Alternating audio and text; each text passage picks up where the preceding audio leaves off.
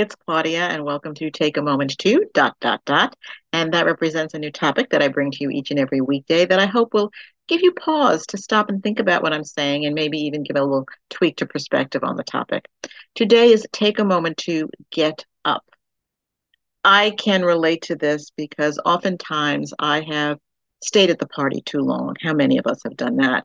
I have sensed deep within me that it was time to leave, time to start a new season in my life, but I refused. I just felt, no, I'm supposed to stay here. This is where I've been. But it was to my disadvantage because I wasn't heeding the neon signs that were in front of me. I caution you, though, but it's always important to seek the Lord first in prayer about any major changes in our lives and changing the season and getting up and moving on.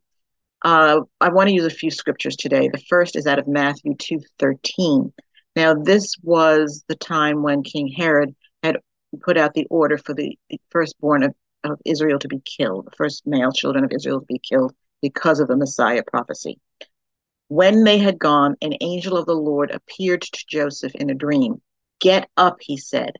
"Take the child and his mother and escape to Egypt. Stay there until I tell you, for Herod is going to search for the child and kill him." A dream is a very important device used by the Lord to get our attention, to give us warning, to give us direction. So it is important to heed it, to understand it, and then take action on it when we do have full clarity. The other scripture I want to use for this is Matthew 2:20, which is, and she said, get up, take the child and his mother and go to the land of Israel. For those who were trying to take the child's life are dead. Now the Lord was giving instruction for them to return to Israel because Herod and all of his people were gone. So God cares so much about us. He does care about our time and our seasons and when we are to get up and move on. And this is very personal for me because I was in prayer to the Lord.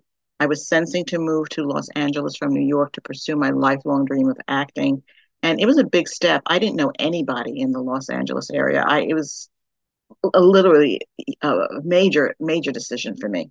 And after praying for quite a while, he led me to Genesis chapter 12. And I'll use verses 1 and verse 4 for this. "The Lord had said to Abram, 'Go from your country, your people, and your father's household to the land I will show you.'"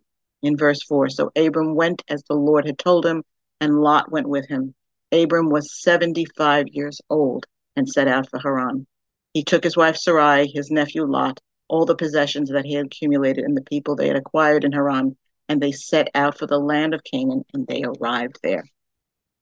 They were just going by faith. And that's what we often have to do. I've had to do it. But seek the Lord in prayer and know when it's time to get up and move. So today, I encourage you to take a moment to get up.